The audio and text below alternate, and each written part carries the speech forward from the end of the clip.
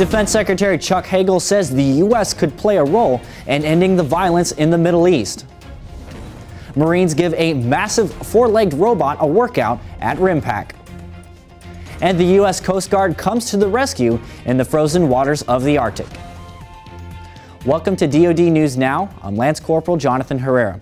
We begin with the latest news on Sergeant Bowe Bergdahl. Army officials say Sergeant Bergdahl has completed the final phase of his reintegration process and is being reassigned to U.S. Army North Joint Base San Antonio, Fort Sam Houston. Officials say Sergeant Bergdahl will now return to regular duty within the command, where he can contribute to the mission. The Army investigation into the facts and circumstances surrounding Sergeant Bergdahl's disappearance and capture is still ongoing. Defense Secretary Chuck Hagel says the U.S. is exploring all options to stop the violence between Israel and militants in the Gaza Strip. Speaking Friday at the Pentagon, the Secretary said the U.S. is available to play a role in bringing the hostilities under control. It's important that those efforts to rein in any further escalation be worked on, and we are committed to help do that. So we will stay in touch with the Israelis on this. There are possibilities of third parties that could help out in this effort.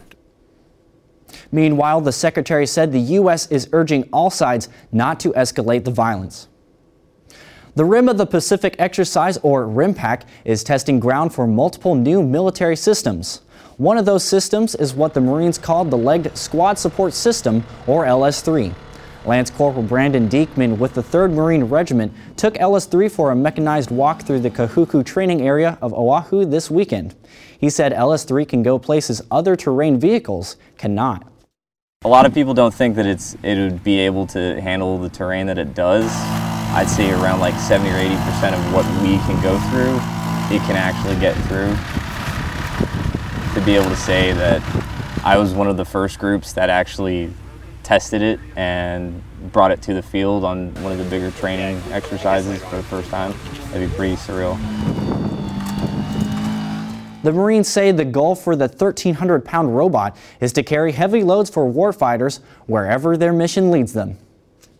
The U.S. Coast Guard rescued a family of 4 from their sinking boat on Sunday off the coast of Sanibel Island, Florida. Coast Guard officials say they received a call from the boat operator saying his anchor had snapped and his boat was taking on water. He also said his wife and 2 children were aboard and wearing life jackets. A Coast Guard response boat arrived on the scene and pulled them to safety. A little shook at first, but like I said, they had their life jackets on, and to me that seems to provide a little bit more comfort and a little bit more ease in an emergency situation. Petty Officer Kaminsky also says wearing a life jacket during an emergency can save your life.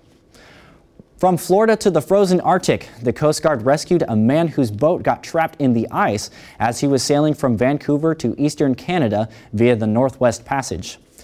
The man was on a boat, a 36-foot sailboat, when it got struck about 40 miles northeast of Barrow, Alaska.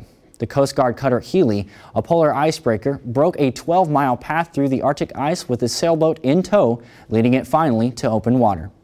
For more news and information, check out the DoD Facebook page and watch for us also on Twitter.